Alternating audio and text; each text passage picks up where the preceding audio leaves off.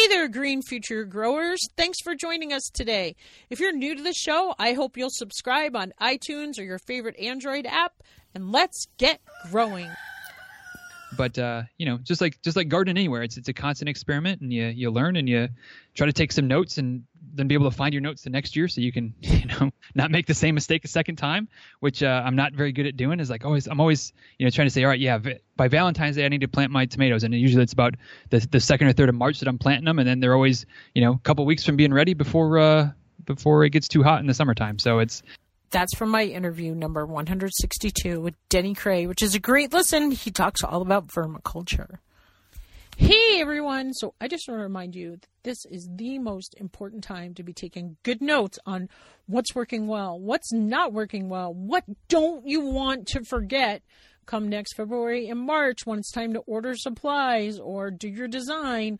What are your favorite seeds, or what do you want to plant more of? Do you want more broccoli? Like, you might think I am never going to forget this, but you probably are going to forget it. And a great way to support the Green Organic Gardener podcast would be to get our garden journal. That's got a beautiful butterfly that I took a picture of on our lilac. So it's like a little part of our home and your home. It's got blank pages and line pages, and it would really support us a lot. But most of all, we want you to have good records. Today's podcast is sponsored by Forager Project, family-owned 100% organic plant-based food company based in California, dedicated to making the world a better place than they found it. Forager crafts dairy-free yogurts, kefirs, milks, and sour cream using their hero ingredient, organic cashews, for the creamiest base for all of its products. Forager Project is passionate about creating healthy, organic, plant-based food, and they are equally passionate about nurturing a healthy democracy. They believe that voting is the most essential ingredient needed to do this. Forager wants to inspire everyone to get out and vote and participate in our democracy.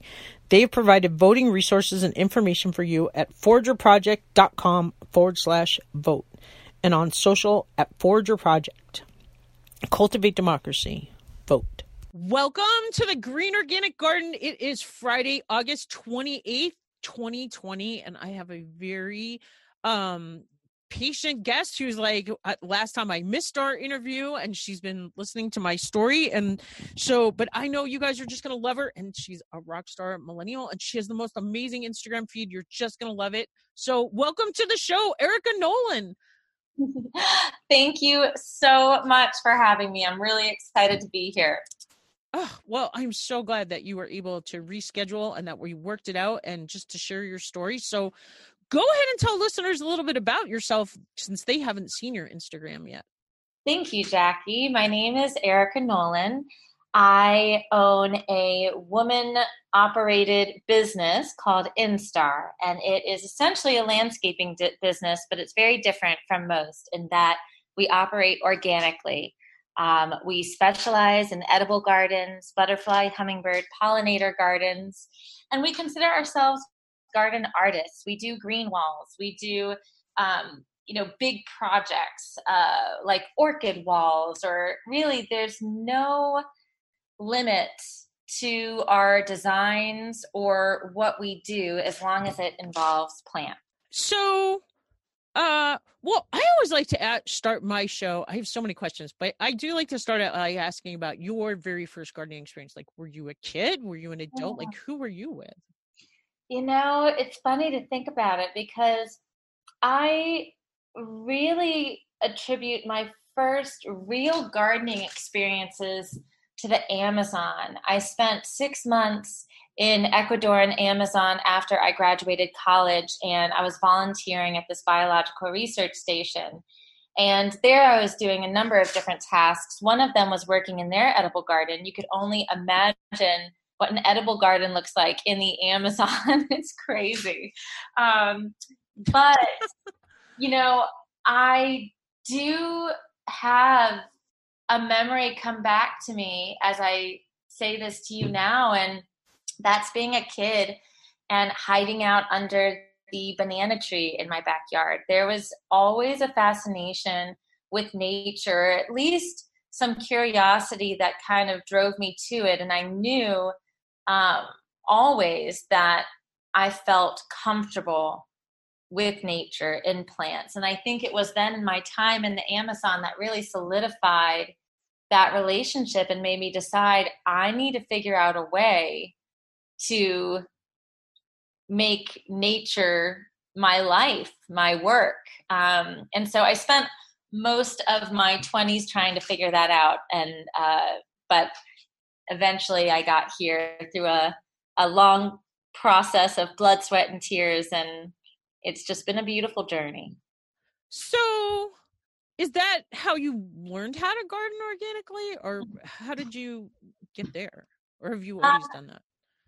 Well, after the Amazon, I really kind of traveled all over. I was trying to explore who I wanted to be. I actually did marketing for this high-end department store. I taught preschool for a while.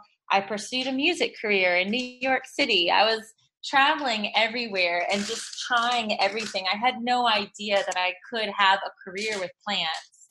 And then it wasn't until I moved back home to New Orleans, I decided to go back to school for horticulture. I had this dream of maybe owning a bed and breakfast and growing my own food, a very romantic lifestyle. And I figured, well, I need to learn how to grow food. So that's what prompted me to go back to school. And so I got my certification in horticultural studies and then further received my license in landscape horticulture. And from there, it all kind of snowballed. I, at the time, was living in this small New Orleans shotgun style home and had about 50 square feet of gardening space. Not much at all. I grew in pallets. I had a little 3 foot by 3 foot raised bed where I'd have one peanut plant and one pepper plant. And I just hustled every way I could. I, attribute a lot of my knowledge from school. I think school gave me sort of a foundation in understanding plants. But then it was completely experience and just trying everything I possibly could. Picking up landscaping jobs, driving Uber, selling plants, propagating plants, growing, a dozen hot peppers and selling 3 bottles of hot sauce at the farmer's market. It was just, I couldn't do enough as it related to plants. And I really wasn't sure where I would end up. I just knew that I had to manage plants and make some money. So then how did you get where you ended up? Well, so I continued that process for quite some time, and I got some landscaping jobs here and there. I did okay for the first year. Certainly wasn't making any money, but enough to scratch zero. And then when my husband and I bought our first home and I had more space to build an edible garden, I built 12 raised beds. And as soon as I did that, the business exploded. All of a sudden, there was this obvious interest in growing your own food. And that's such a unique niche that most landscapers, even now, 7 years later, are not very savvy with at all. And so I filling that niche, but also loving landscaping and gardening organically. It really kind of kept my palate open to all potential. And still to this day, my team and I, we love plants. We love all plants. We love growing food. We love orchids. We love bromeliads. We love ferns. We love tropicals, boxwoods, hedges, topiaries, the whole thing. So I think by having sort of that interest and curiosity about all things nature, it's really just opened up so many opportunities. We've had clients open to us to kind of creating whatever we wanted to create. And so that's sort of improved our portfolio to a degree and our experiences. So how many people are on your team? I have 5 women. Let's see. Let me just double check that. 1, 4, 5. Actually, I have 6 women, including myself. And then the way that my business works, and I am very transparent about this to everyone, is I subcontract out specialists. So most landscaping companies, at least down here in New Orleans, are sort of an umbrella company that train their employees to do a little bit of everything, a little bit of irrigation, arboriculture, the full shebang. I learned very early on that wasn't very feasible. I learned that by hand digging a 3,000 gallon pond by hand. And I recognized in that moment, I shouldn't be doing this. I mean, I'm not an expert at this. It could take me a day versus a month, with the Bobcat. My husband had a business called Dirt Diggers and ran a backhoe. So he called it the back saving hoe service. I totally get it. That's awesome. That's a great name. But also it was about providing this premium service, the best of the best. And the only way I was going to do that is if I subcontracted out the best of the best in their field. So I have a very tight-knit team of subcontractors, one for irrigation that's only done irrigation for 20 plus years. Same thing with arboriculture, same thing with masonry. And I've been working with these guys for years now. I mean, it's taken time to find someone whose communication is up to par, whose, final product and overall service is up to par. And so I've gone through quite a bit of the industry to find this group of people, and they have all done just their job, just their specialty for at least 20 years. And so now I have this really passionate in-house team of women that they're intelligent, they work hard, I think they're so much fun for our clients in the gardens because they're eager to talk about what they're doing, and they're intentional. And then we have this kind of next level of subcontractors that we're also extremely close with, and have a pretty tight run ship with, that can offer the best possible service across the game and organically.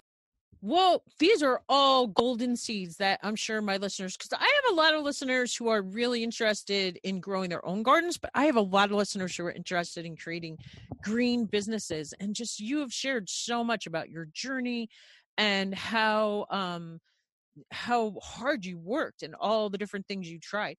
I'm sure, where did you go to school for horticulture?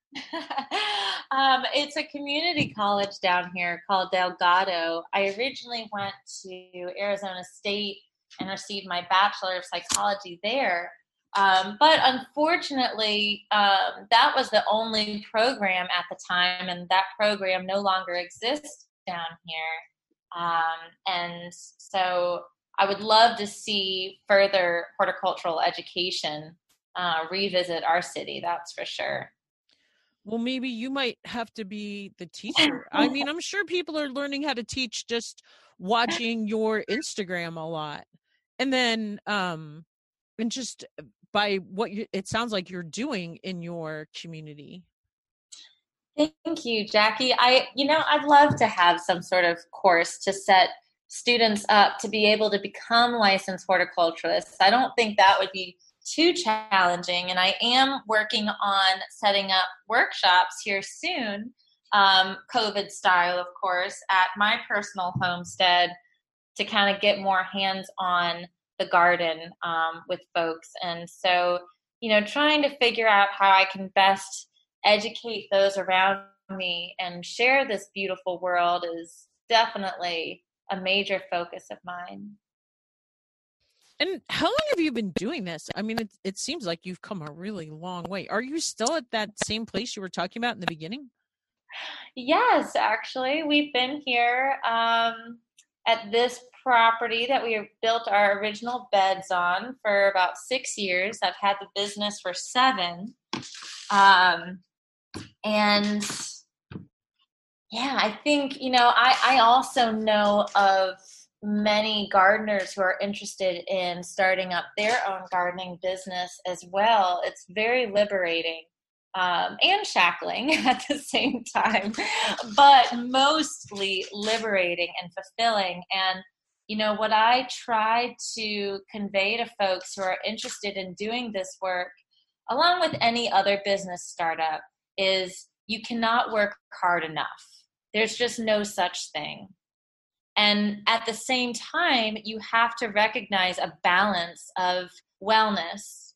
So it's a bit of a conundrum that, I've gone back and forth with, continue to do.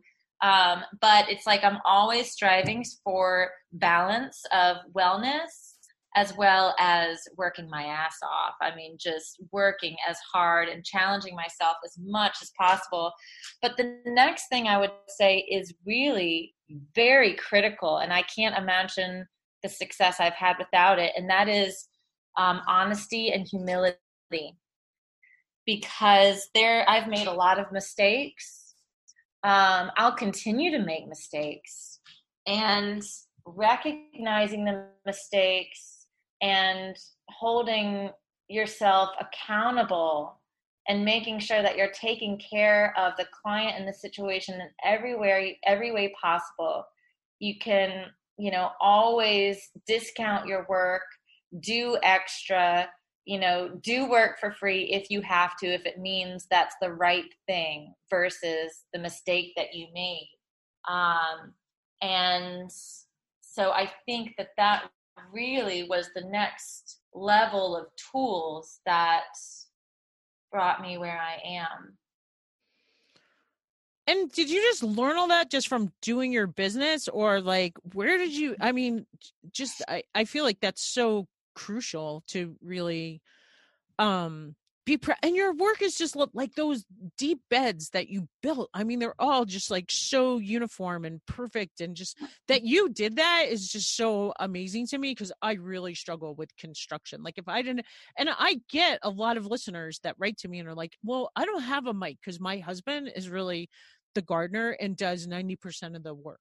And so that you're doing all of this, all, 4 women and now 5 women working with you, and you've built this business. And I mean, this is exactly what my whole book is about. It's just amazing rock stars like you, and just all these things you're doing, and it's helping our planet, and it's teaching people how to grow their own food. And you should do a thing on how to build those beds. Like, do you do workshops on how to build those beds? They're just, that just seems to be a question I get a lot. Like, what should my beds look like? Like, I think even after doing your thing, I went down or somebody asked me a question this summer, and I went down and talked about the different deep beds I have. Cause I feel like that is such a game changer for people. Like, my mom doesn't really grow a lot of vegetables. She grows tons of herbs. She's got flowers everywhere, but actually, and I think it's because I just think if she ever had a deep bed, she'd be like, oh my gosh, because she loves gardening. She's out in her garden constantly. Mm-hmm.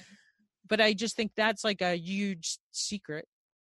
Well, I'll tell you what, Jackie, I think the beds have been the easiest thing I've ever done. Oh, you're kidding. The reason for that is because I started using these metal corners fabricated by gardeners. Actually, you can get a link. You can find the link to those corners in my Instagram profile favorite products link. And those things are a game changer. Those metal corners are the reason why my beds are so straight, and they took very little effort. And what's nice about them is that if you choose to go with wood for raised beds, then you can switch out the boards really easily too. These boards I have in here will last hopefully at least 10 years. They're stained annually, and we have termite protection. So we should get a minimum of 10 years out of them. But when we do need to replace them, it will be very easy to do so. Wow, I never heard of anybody talk about doing anything like that. And you know what? Our garden, we are having kind of that problem right now, where things are like this giant post that holds up my peas fell over the other day, and then it pulled the board that was attached to it out, and just they're kind of rotten, because what happens is, like, where you water it's just rotted that post right at the ground level. And so, but we don't, I guess Mike doesn't really treat his boards either. But cool. Link in the Instagram and your favorite products. The other thing I think is so cute is that little heart made out of moss. Like, what is that? So the moss. That's something people can give as a gift? Yes. The moss hearts you can get.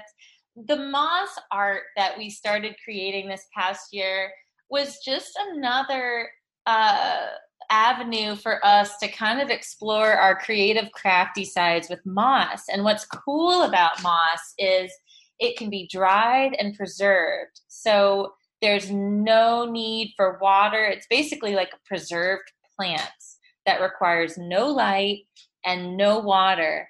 And so if there's areas of your home that receive no light, you could never grow a plant there, but you need or want something green, then our moss art is really a perfect option for that. And we can do custom moss pieces as well. So like if you're a business and you have a logo that you want in moss, we can do that. We can really do anything in moss. Moss is just really fun to play with. And I think the importance of it kind of stems from this philosophy of biophilia, and that is improving our relationship with nature, incorporating as much nature for our physical and mental well-being as possible, surrounding ourselves with plants. But not everybody can do that. And not everyone has the space to do it or the time to care for their plants. And so the moss art is really just another avenue for us to get closer to nature. But what are they like? Do you build like a frame or something and put it in that? And is that like why doesn't it need water to grow? It doesn't need any water because it's just dried, and then it's dyed with a food grade dye. So, you could say that it is not living anymore, but I will also let you know that we've had a lot of this preserved moss come back to life after spritzing it experimentally with some water. It's fascinating. Moss is one of the most ancient forms of life on our planet. And so its ability to come back is pretty incredible. But that's the reason why you don't need to care for this moss is it's preserved. It's, technically not living.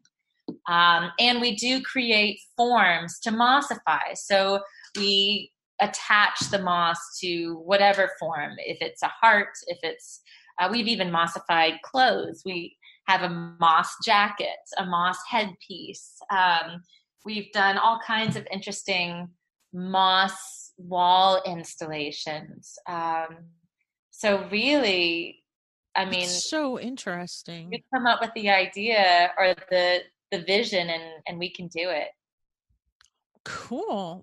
Well, listeners, you'll have to check those out. Well, tell us about something that grew well this year.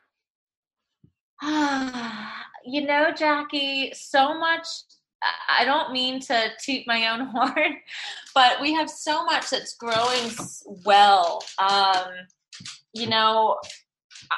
It's taken me years to get to this point. And also my team, like my garden manager and I are both very involved in planning our edible gardens. And so maybe what I'll say is the past spring and summer season, we probably had the best vegetable harvest for all of our client gardens. We probably have, a couple dozen edible gardens that we tend to for our clients and we install.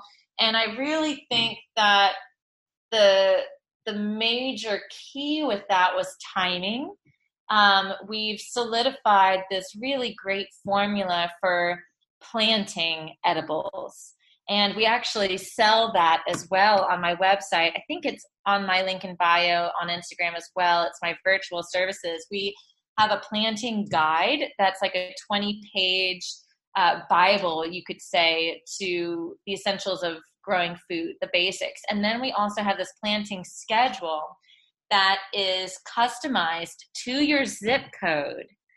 Obviously, it changes from year to year, but it has the exact dates of when you should sow every possible vegetable, herb, and edible flower. And so I think if there's one thing I'm most proud of this past year was the abundance that we saw in our edible gardens, and I completely contribute that to the schedule and getting our timing right. I think that is so key. And, you know, I talked to Andrew Mefford, who wrote the No-Till, I can't remember what it's called, like the No-Till Organic Revolution or something, where he interviewed like 20 something farmers who are doing no-till techniques. And he said that that was another key there too, was the timing. But how awesome to have a scheduler that goes to your zip code and tells you.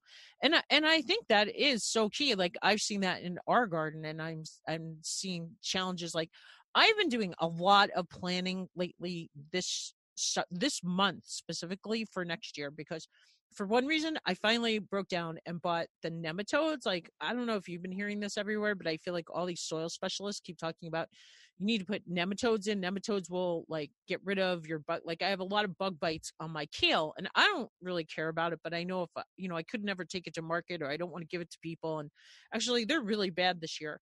And so like not only did I want to put these bugs in, the nematodes, in where my kale is, but I'm also trying to think, where is my kale going to be next year? And so I've been doing all that, and kind of like, and I've even been digging up a bed, because I'm hoping that like my calendula and my dill that just came up naturally this year in a bed is going to kind of shift over into this new bed in my orchard. Because I wasn't able to grow food in there, like the calendula and I mean, I guess if I would have weeded it out, but it just totally overtook this bed. Anyway, but yeah, I totally think that getting your things in on time. So that is a great resource. And I'm so curious about, like, you're building these edible gardens and other people's launch, because I've always thought that would be a really good viable business here, because we have a ton of Canadians that are really into healthy organic food that either come down on the weekends or that have summer homes here, but they go back and forth a lot. And so I've always thought that would be a great idea. So you build the beds and take care of them? Yes, maintenance is crucial. It's, I mean, I would say that 99.9% of our installations continue with maintenance, because it takes so much work on a weekly basis to garden organically. Being in New Orleans, we are in an extremely hot and humid environment that is just the perfect breeding ground for pests and disease. And you had brought up nematodes. That's something that we're constantly battling. And so we're big fans of beneficial nematodes to knock out the root knot nematodes in the soil. But we have very specific treatments for each pest and disease. I'd be very curious about your kale, because if you see bites in the foliage, I'd be surprised if that was nematodes. But I will say that we are constantly amending our beds with either beneficial nematodes, or if we've seen presence of root knot nematodes, we plant marigolds all around our vegetables, which contain a natural nematicide and attract and kill nematodes on contact or under consumption. And we use worm tea a lot. We worm tea our edible gardens during maintenance weekly as well, which those contain beneficial nematodes. And so yep, I hear about that all the time too. Yes.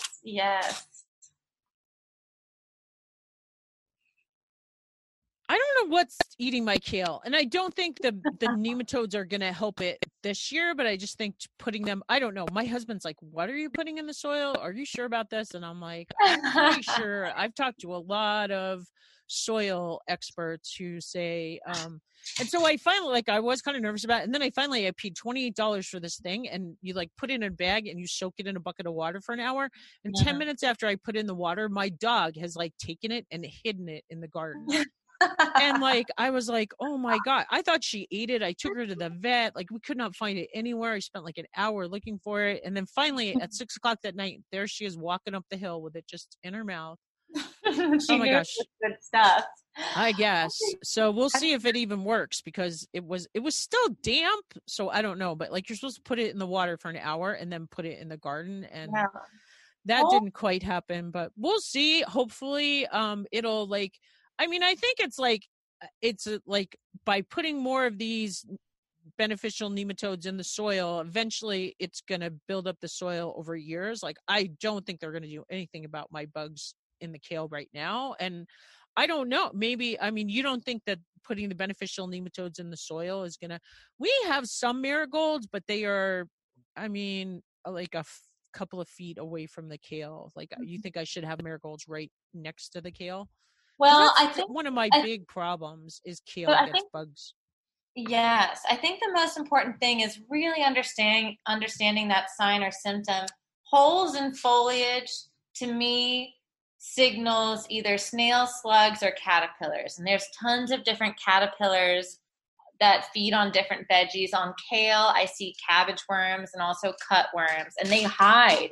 Oh, they're sneaky little buggers that will hide along the soil line during the day. So you won't even really, I mean, sometimes they'll come out and be under the underside of foliage, but oftentimes they come out at night. It's hard to see them. And so for caterpillars, we use BT, Bacillus thuringiensis, which is a naturally forming bacterium that will treat caterpillars. In general, we try to hand pick them, and then I always remove the foliage that's been eaten if I find the culprit. And that allows me to tell whether damage is new or old based on that hand removal. The marigolds, there is specifically a variety that contains the nematicide, and that is, I think the genus is called Tagetes. I think it's your French marigolds. I don't think the other marigolds have the nematicide, but I would say if you ever have stunted plants that just never seem to take off, and when you pull them out, the roots have knotty formations all over them, those are root knot nematodes, and that's your opportunity to tackle root knot nematodes with beneficial nematodes. Otherwise, there's no problem with adding beneficial nematodes or other microorganisms to the soil to boost your soil. That's always a solid thing to do just in general maintenance of your soil. But I think it's really about identifying that very specific sign or symptom, and then treating the issue that way. And we only spray if it's beyond our control. Like, if we've picked just a few caterpillars and we don't see any more, that's it. Or if we see a caterpillar that has eggs on it laid by a parasitic wasp, we'll leave it. So that way it boosts the parasitic wasp population. But otherwise, if it's like a overwhelming population where like, oh my God, this is way beyond what I probably can deal with, then we'll spray BT for caterpillars. So they're like itty bitty, teeny tiny, like pinholes almost, all through the leaves. Like I don't know that I've even really looked to see any, but I mean, I can't imagine it's like something big enough, like a snail or a caterpillar. I guess it could be. I mean, I've done no research. Like I said, I just eat them and don't really worry about it too much, but. Yeah, I would eat them too. And I mean, I would just keep looking for them, I mean, don't give up until you find them. I got to get out there and look the first time. I mean, I really can't say that I've really looked for a bug, but I just think they're just dig on in there. So much of our maintenance is checking the undersides of leaves and literally just kind of sitting there looking at our plants. Well, your plants are beautiful. The pictures you post, it's just amazing and such a wealth of information. Oh, thank you. Hey, listeners. So I just had to cut in here and let you know the update. Erica was completely right. One thing I noticed is I don't go to the garden enough in the morning. So I went down there one morning and, cause usually I'm working and I go down in the evening. Anyway, I went down there one morning and flipped over a leaf, and sure enough, there are these itty bitty teeny tiny, like, I don't know, the size of a pin, maybe a little bit bigger than a pin, green caterpillars that are eating my kale. And the nematode update, so it's been about a month, maybe not even. It does seem like there's less holes. I also mulched, which I had not done, but there's still holes. And then if you heard me talk to Lisa Ziegler about it, she thought what I should have done was put row cover on at the beginning, like as soon as I planted the kale seeds. So who knows? So what's something you're excited to try next year, or something new you're excited to try?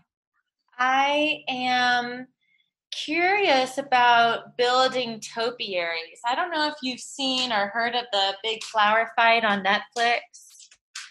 Oh, I might have. I think I've heard of that just recently. I haven't seen it yet. It's not really a new type of design, topiaries, but instead of just your typical like shaping plants like bonsais or, you know, topiary balls, this other form of topiary that's become very popular, I think because of that show, is creating sculptures out of plants. And so using metal frames to kind of build some sort of sculpture, whether it's an animal or, I mean, it could be absolutely anything. And I think that would take my level of artistry to the next level by building gardens in these really unique shapes is my next interest. And by, like, I guess they could be like, I'm thinking, are they like shapes in the ground, like horizontal shapes, or like tall shapes, like sculptures that are like vertical? Sculptures, tall shapes that could be like freestanding. You could have an irrigation system in there. You could have them floating. I mean, really, it's limitless in terms of creativity. Oh, I love that. So tell us about something that didn't work the way you thought it was going to, or didn't work so well this season. Oh, gosh. We have dealt with the rainiest summer season that I think I've ever seen as a gardener. We've had 2 months of almost rain every day, plus intense heat in the 90s. And so a lot of our ornamental gardens were affected by root rot. And root rot is one of those things, there's just not much you can do. All of our gardens are irrigated on an automatic system, but we do have a rain sensor attached. And so typically, if we get rain a couple times a week, it's no big deal. The irrigation system shuts off, and there's not this overabundance of water. But when we have rain every single day, mass torrential storms, irrigation doesn't have to come on once, and we'll still see this sort of disease. And root rot, there's just nothing, you can't come back from it. I have seen hostas come back from root rot, but I was really surprised. But we've seen a lot of shrubs, especially boxwoods, but I've even seen signs on my blueberry shrubs and hibiscus of some root rot. And you either have to take the plant out entirely, in which case, for some of our client gardens, we've taken plants out, we are letting the area dry out, and we're waiting for the rainy season to pass, in which case then we'll treat the area with hydrogen peroxide to sterilize that soil and then replant. But root rot has been the bane of my summer existence. Aw, man, I wish we had some rain. I hate to say that to you. We haven't had, like, I think we've had 40 minutes of rain since July. The beginning of July, or the middle of July. We had a ton of rain and everything grew really well. through most of July, and then nothing. Just it's so dry and crunchy, and my fruit trees are just their leaves are wilting, and we just can't keep the water going. Like I've run out of water a couple of times in the last 2 days. It's just so yeah, troubles. Well, before we get to the root of things, we're going to thank our sponsors and affiliate links. You can find deer fence supplies on deerbusters.com. We're located in Waynesboro, Pennsylvania. We ship nationwide for free. And if you want 10% off, type in the word fences, FENCES, at checkout on deerbusters.com and save yourself some money while you're getting deer fence. Hey everyone, have I told you about today's sponsor, Forager Project? They are like this awesome company in California. They're a family-owned, 100% organic, plant-based food company dedicated to making the world a better place than they found it. They craft dairy-free yogurt, kefirs, milk, sour cream, cream cheese. They've got kale chips, oats, cereals, just awesome things. Their main ingredient that makes the creamiest base for all their projects is organic cashews. Did you know that cashew is actually a seed that comes on an apple? The cashew apple, you can eat the apple and the seed. It's pretty cool. It grows on the outside.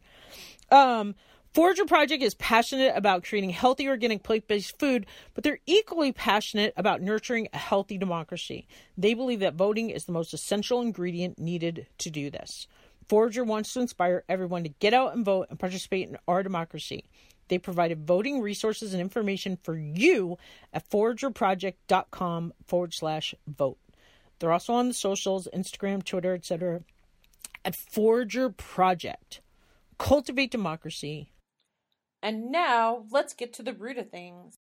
This is kind of the part of the show where we call getting to the root of things. So do you have a least favorite activity to do in the garden? Like something you got to force yourself to get out there and do? Dealing with disease is my least favorite.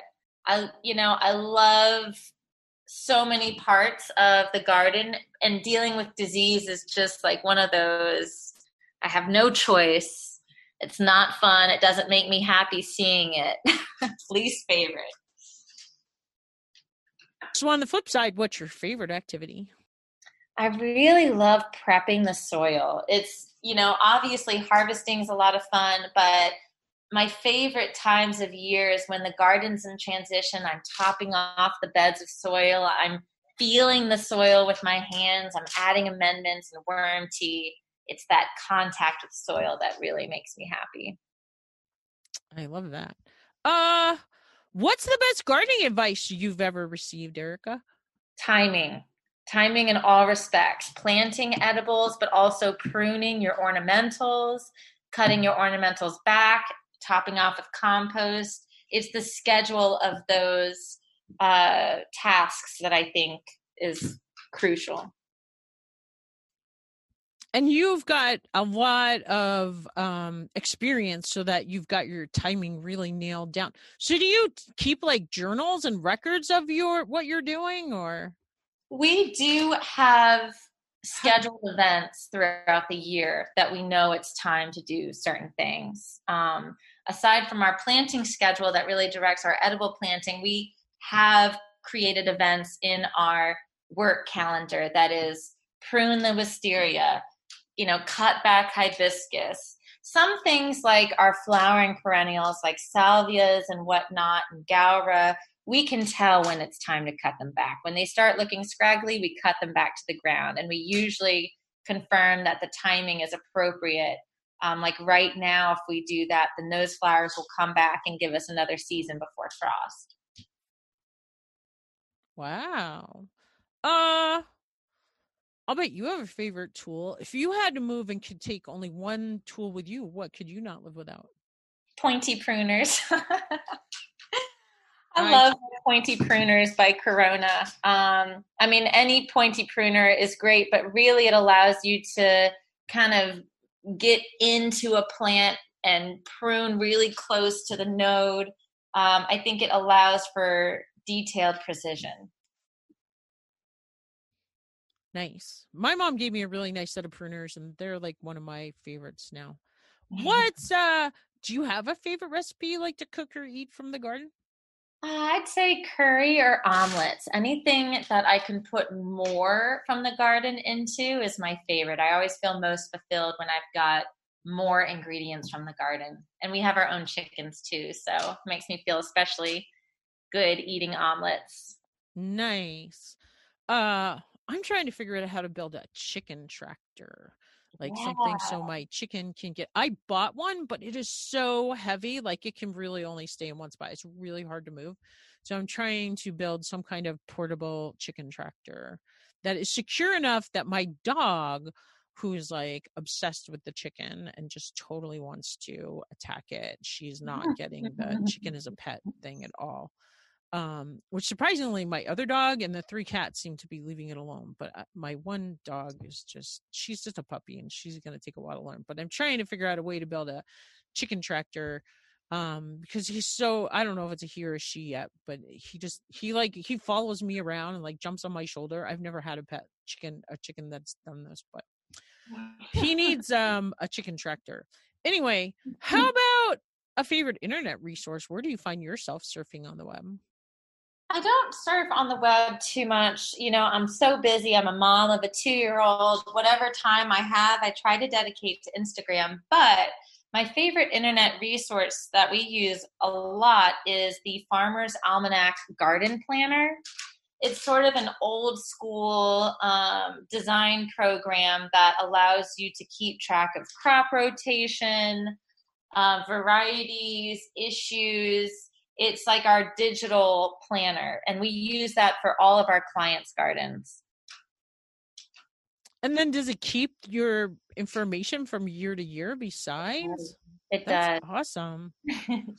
How about a favorite reading material, like a book or a magazine or anything that you want to recommend? I'm a big fan of Deanna Katz's Homestead and Chill blog. I go there quite a bit. Is it Homestead and Chill? I always thought it was Homestead and Chili. Oh, that's so weird. Homestead and Chill. Oh, that's so, I don't know why I read that weird because it comes to I get her email subscription. If you do have a business, so do you have any advice for listeners on like how to get started in the industry? I mean, you told us a little bit in the beginning about your beginning, but do you have any advice like now about like maybe something if you were starting all over again that you would do differently? I don't know what I would do differently. I didn't from the very beginning keep track of all of my financials, and I'd say probably about 2-3 years in, I brought in my CFO, executive assistant, who went through the earliest transaction in my business bank account and categorized it. What I would recommend doing is from day one, set up a business checking account, use QuickBooks, categorize your things, and get to know your numbers. Cool. How about, all right, well, is there anything else you want to talk about before we get to my final question? I feel good about everything we've talked about, Jackie. You can go for it. Awesome. Well, you've shared tons of amazing golden seeds. So, okay, here it is. It's kind of a doozy. If there's one change you would like to see to create a greener world, what would it be? For example, is there a charity or organization you're passionate about or project you'd like to see put into action? Like, what do you feel, Erica, is the most crucial issue facing our planet in regards to the environment, either locally, nationally, or on a global scale? I think educating our children is the most important work we can do about the environment and the organic garden. Implementing programs and school gardens, I think, is crucial. Getting kids involved to see where food comes from and just facilitate that relationship, because no matter how hard times get, we always have that.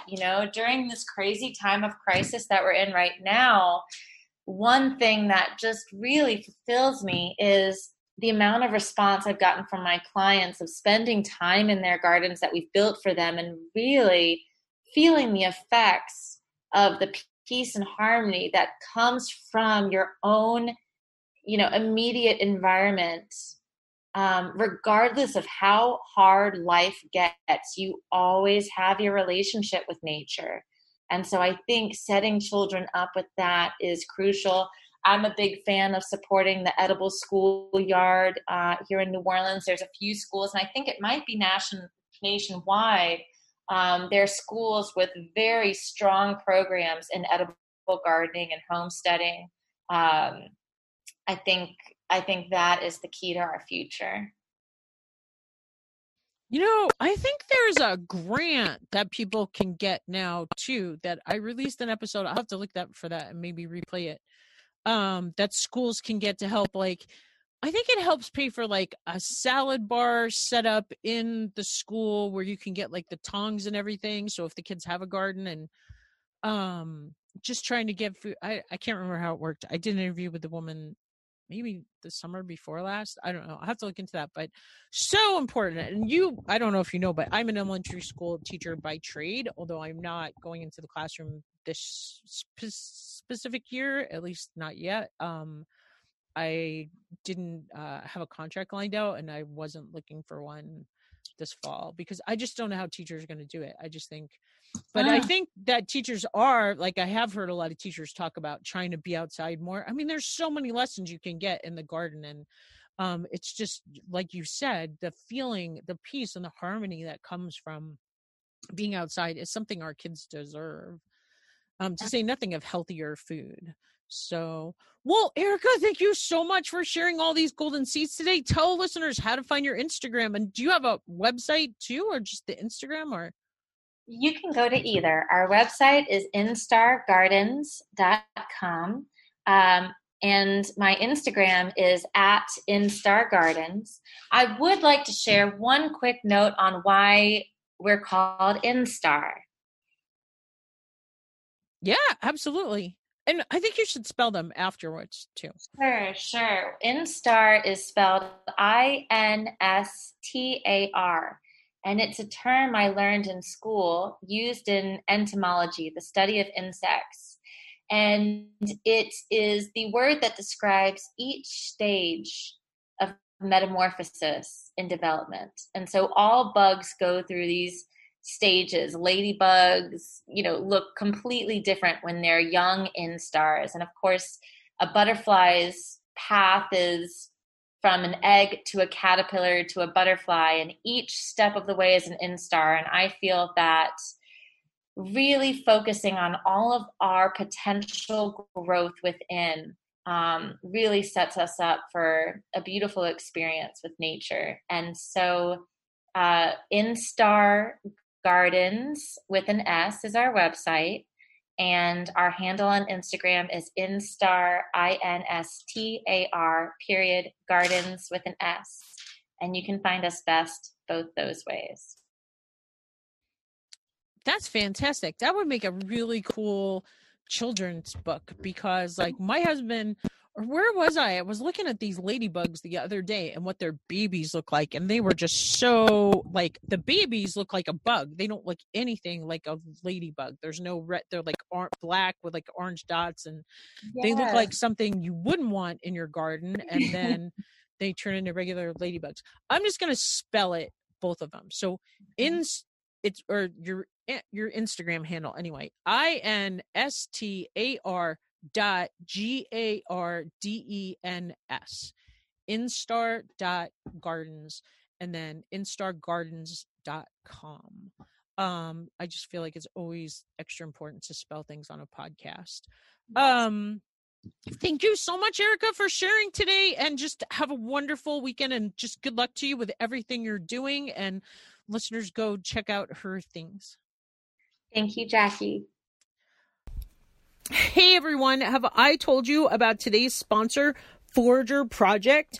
They are like this awesome company in California. They're a family-owned, 100% organic, plant-based food company dedicated to making the world a better place than they found it. They craft dairy-free yogurt, kefirs, milk, sour cream, cream cheese. They've got kale chips, oat cereals, just awesome things. Their main ingredient that makes the creamiest base for all their projects is organic cashews. Did you know that cashew is actually a seed that comes on an apple? The cashew apple, you can eat the apple and the seed. It's pretty cool. It grows on the outside. Forager Project is passionate about creating healthy, organic, plant-based food, but they're equally passionate about nurturing a healthy democracy. They believe that voting is the most essential ingredient needed to do this. Forager wants to inspire everyone to get out and vote and participate in our democracy. They provided voting resources and information for you at foragerproject.com/vote. They're also on the socials, Instagram, Twitter, etc. at Forager Project. Cultivate democracy. Vote. Course.com.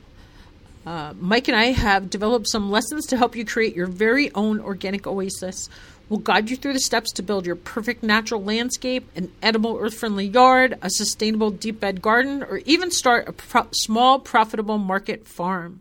We'll show you how to save time, lower your produce bill, collect usable data, eat healthy, nutritious food with minimal labor, use the most effective and efficient production methods currently being used in backyard gardens as well as market farms, and maybe even help you find some profitable markets. We've designed it to save you time, lower your produce bill, and help you eat healthy, nutritious food. There's checklists, there's outside reading, video assignments. You can join the online Facebook community where there's lots of people from around the world to help you get your garden started today. So remember, freegardencourse.com. Do you know someone who would benefit from the Organic Gardener podcast? If you like what you hear, we'd love it if you'd share the Organic Gardener podcast with a friend. Thanks again for listening, and remember, grow local.